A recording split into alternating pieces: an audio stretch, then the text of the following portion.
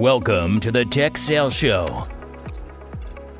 where we are dedicated to making you a better tech seller, sharing tried and true sales strategies and answering your questions weekly.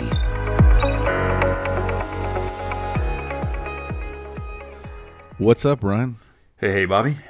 Here we are. It's a new year and new quotas for many people listening to this podcast today. Hopefully everyone made their number, and if you haven't done that yet, hopefully you'll have a good fast start to the year. We did a pretty good series on that a few weeks back. This week we're starting a new series, and the title is called Avoiding Excuses. Quick two-parter, but this came from a conversation that I had with a friend of mine that's a sales manager.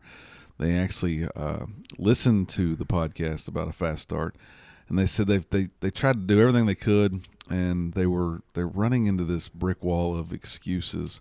Brian, you're a sales manager today, and you've been on many sales teams. You ever heard an excuse from a salesperson? Yeah, I mean, like you hear them from at all levels, right? You hear them from account executives, sales managers, VP level. It happens at all levels. Yeah, and it's probably the epitome of average in most cases. And I've sat on many QBRs and been a manager of many people in my time. And I think it's just almost evident when someone starts to talk about their excuses. And we'll highlight what we think are our top 8 for this week and for next week. And it's not to fill your bailiwick and tool bag full of excuses to use, but it's more around some experiences we've had and shared with others to help you avoid these excuses and turn things around. What do you remember the most, I guess, or what's one of your thoughts around excuses, Brian, that maybe not one of your current members do, but somebody on your teams have done? Well, I think taking a really quick step back is we all have like the confidant that we connect with that's on the team, and you can have a really candid conversation about, you know, the company's status, the product status, whatever, right? And I guess what we're saying here is that is absolutely a great relationship to have. I mean, you would know what an unhealthy relationship would look like there if it's a constant scenario to where complaining is going on, and I think that's productive, and I think that's healthy to have someone that you feel very comfortable having a very candid conversation with. But I think the key to this 2-part series is that it's unproductive in a professional environment here, and I think that's really what we'll talk about is a number of to your point, Bobby, just not to fill you up with what potential excuses look like, but to fill you up with what we have heard a lot over the years, and then how unproductive that could be in a professional environment, I guess is the point. Yep. And if you're listening, you might be in your first week starting a new job, first time in sales, and you found this on the interweb somewhere, or you might be a 10-year account executive and somewhat lost your way and found the podcast and want to be great again at what you were doing, and maybe you were very successful in the past, and we're here to help. I think no matter what stage you're at, though, you'll have to fight these excuses at some point, right? We've been in a slump. We've done a show on being in a slump and breaking out of the slump, right? So let's just jump into the excuses, tell some stories, and hopefully invigorate some of those listening and help them get over them. So this is the quintessential big one I think I've heard in every role, in every job, and still surprises me that it's the one everyone talks about. But not enough leads, Brian. I'm not getting enough leads, man. No leads. I need more leads. If I had good leads, right? Is this not what was the Gary Glenn movie that where Alec Baldwin goes off in one of the greatest sales speeches of all times in a movie? Yes. But I think, of course, we would all love hot leads that were just going to turn into big transactions. But sure, that's not how this business works, right? Sadly, no. So I'm going to surprise everyone right now and tell you there will never be enough good leads. So this is an excuse that will work forever because there will never be enough.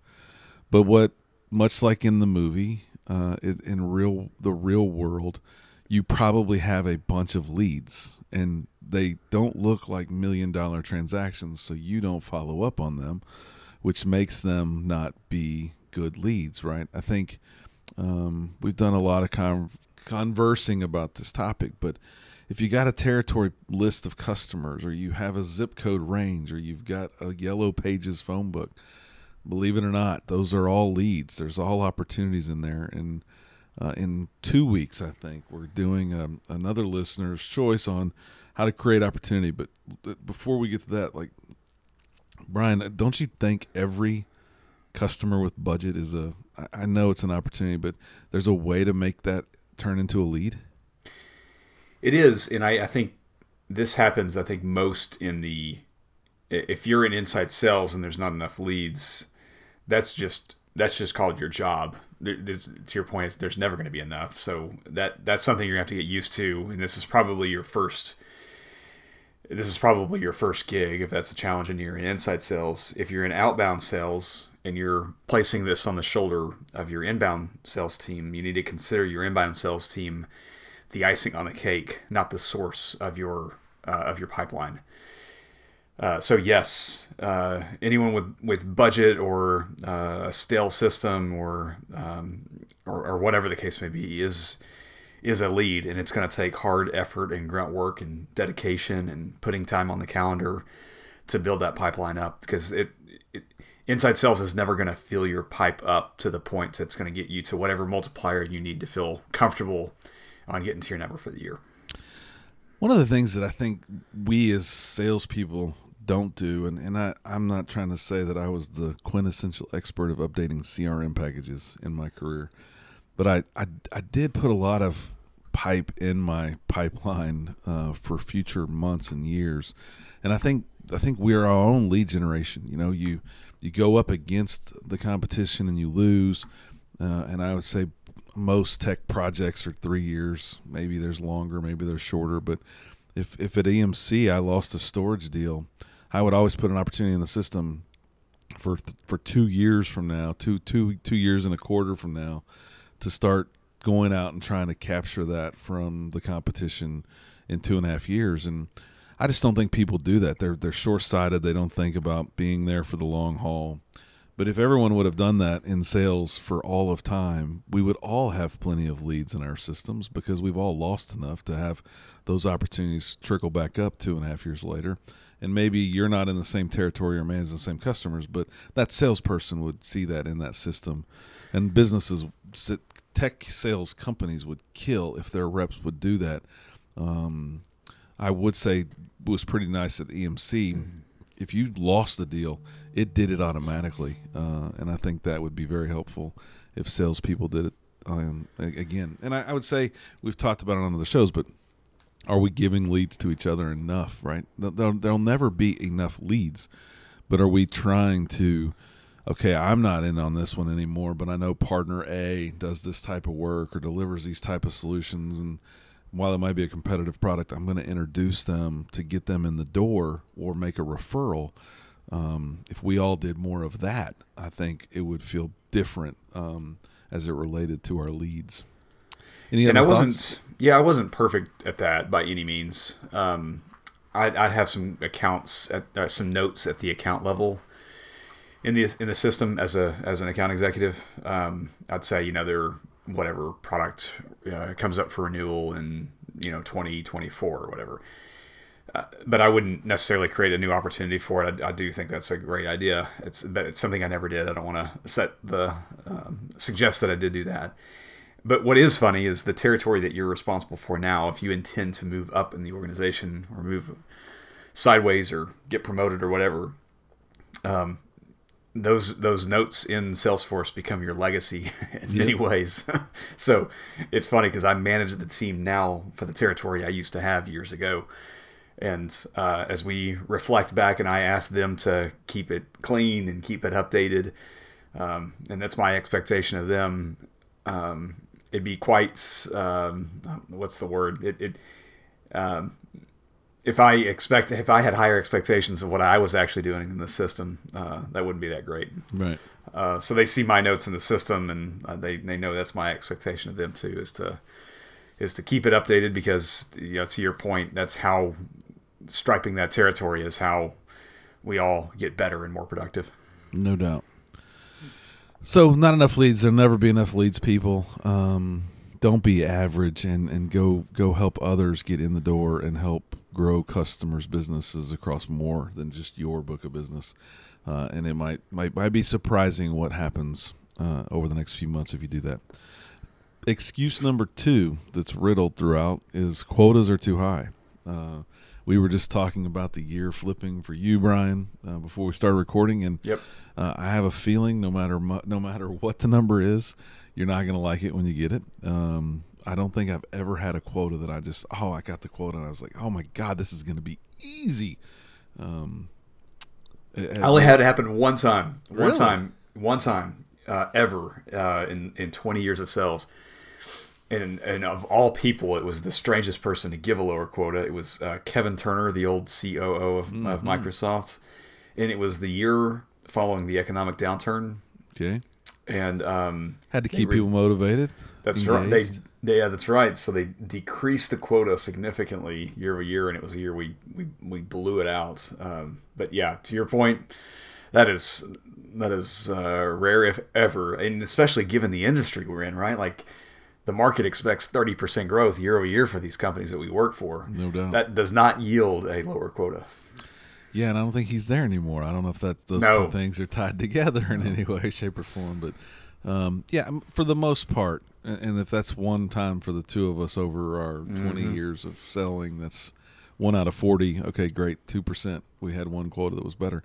But at the end of the day, you're never going to love your quota. There's always going to be parts of your quota, whether it's a new product your business is trying to sell that they double down on, and it seems impossible. I'll never forget. I think we've talked about it when SQL was the thing Microsoft was hanging their hat on, right? It was 100% growth year over year.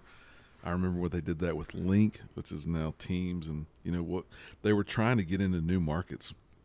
And the spend was so small, and for the opportunity that they had in front of them, it didn't seem like much to sell every company in the world a little bit of Link or a little bit of Skype or a little bit of whatever the new thing was. And that market share should have helped drive some of those things. But to us in the field, man, geez, where do you expect me to do all this in 12 months? I think was the thing. The other piece is... Can we go stop on that real quick? I think we've been talking about this a lot, actually, presently. And this probably needs to be its own listener's choice or series, but what Microsoft was trying to do back then when they raised the SQL quota by 100%, and it sucked for us because that was part of our number, but it sucked even more for the people that were actually selling it because that was the only number they were responsible for driving revenue for. And to have your number grow by 100% year over year was more of a statement from Microsoft to say, we are behind Oracle in top line revenue for this product line. We should be doing way more revenue than we're doing. So they raised prices and they raised quota. And that SQL business, I don't know what it represents today versus what it represented when we first started there, but it has got to be exponentially higher. And it was because the product team or the leadership or whoever said this is a far smaller line item than it should be, given what we know about the market. No doubt.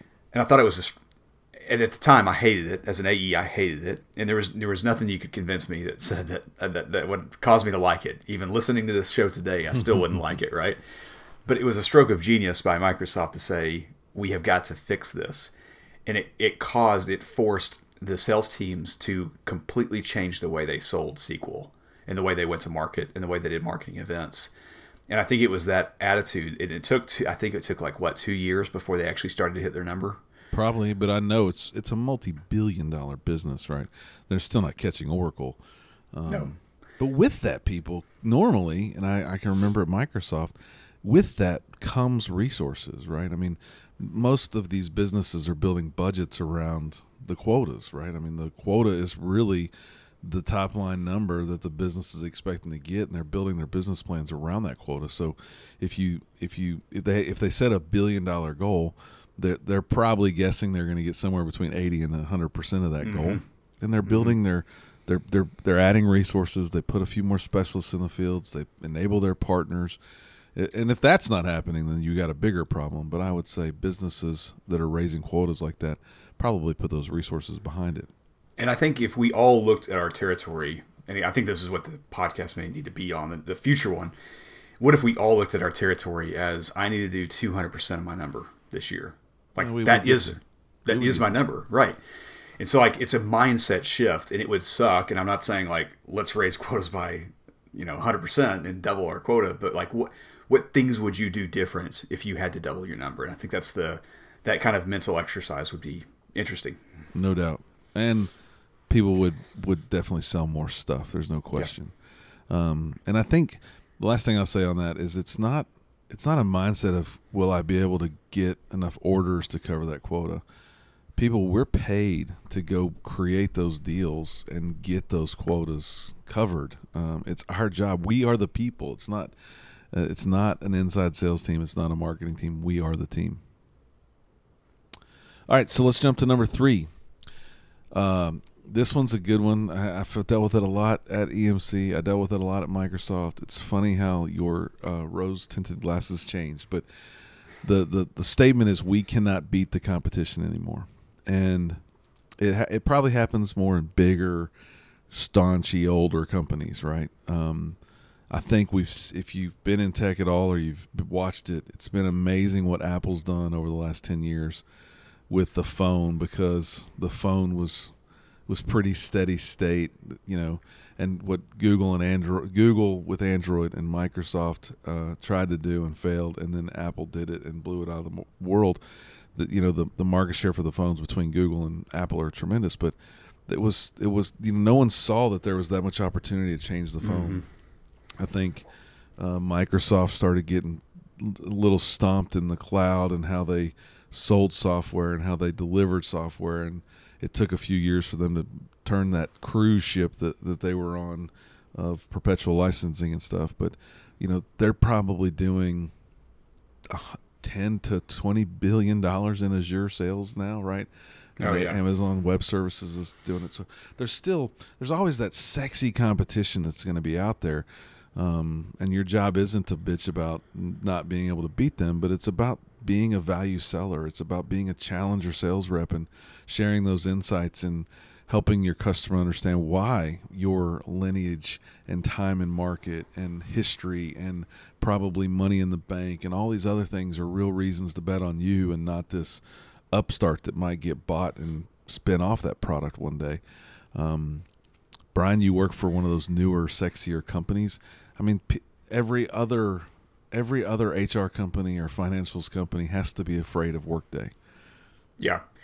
Yeah, and we're afraid of what's coming next, too, what's being developed on the Azure or AWS platform that's going to have legs and move fast. And I think a second way to look at this is if you don't wake up in the morning and you can't get passionate about what you're selling, you need to either get out to headquarters if you don't live at the headquarters and go refresh yourself at corporate headquarters and like get reinvigorated, meet with the product team if you can do something like that. If you can't do that, then you need to go work for another company because it will smell. It is the same smell as that desperation of the cologne of desperation, right? That stinks. If you can't get excited about the technology you're selling, you need to go find another job. But I would highly suggest spending some time out at corporate, meeting with mentors, work to get reinvigorated. But yeah, that you need to have that fire. Otherwise, your customers will smell it on you. And I think what I felt at both Dell EMC and then Microsoft was these one-off point solutions would kill the overall bigger picture for me, right? And I think I wasn't mature enough maybe to understand those things or be able to understand why a customer wouldn't just go ahead and bundle my piece in, right? Well, those people that have a single product, they're probably really, really good at that single product or that single path that they're on.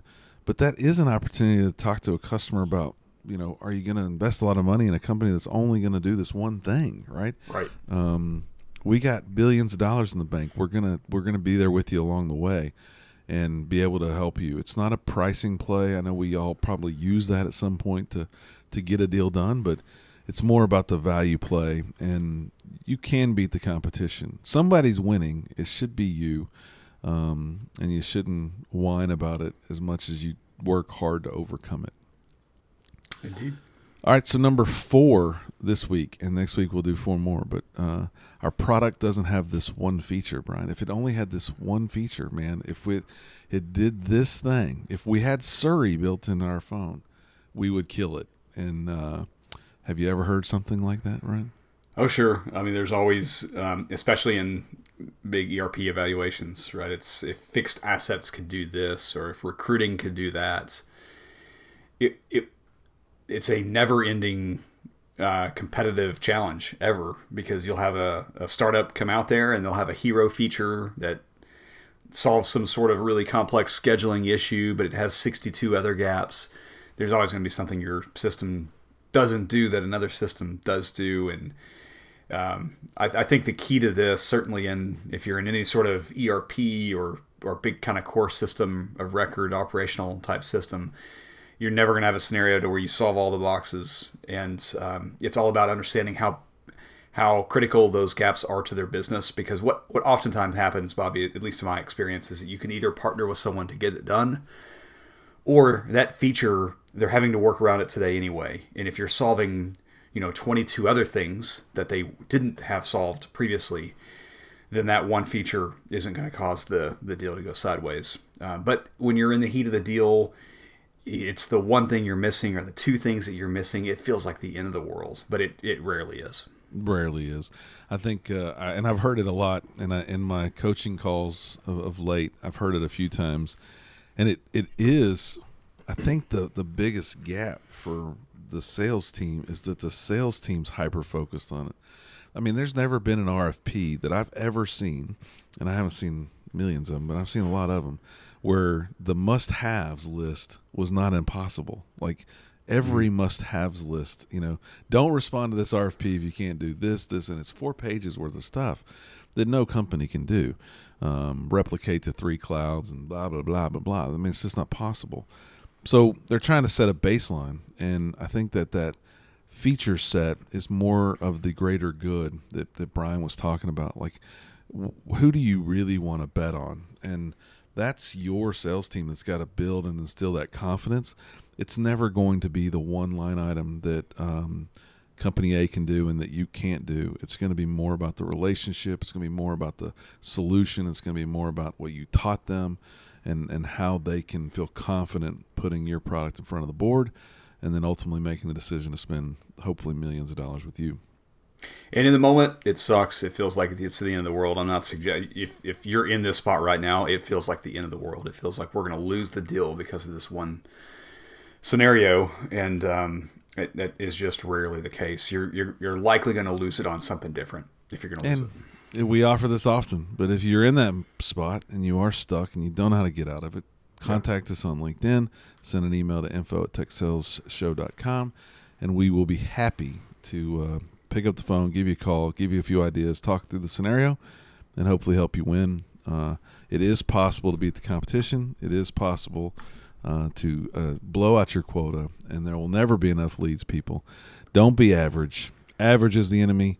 Thanks for listening to the Tech Sales Show. Thanks, everyone. Thanks for listening to the Tech Sales Show. Subscribe to our email list at www.techsaleshow.com and follow us on Twitter and Facebook @Tech Sales Show. Until next week, average is the enemy.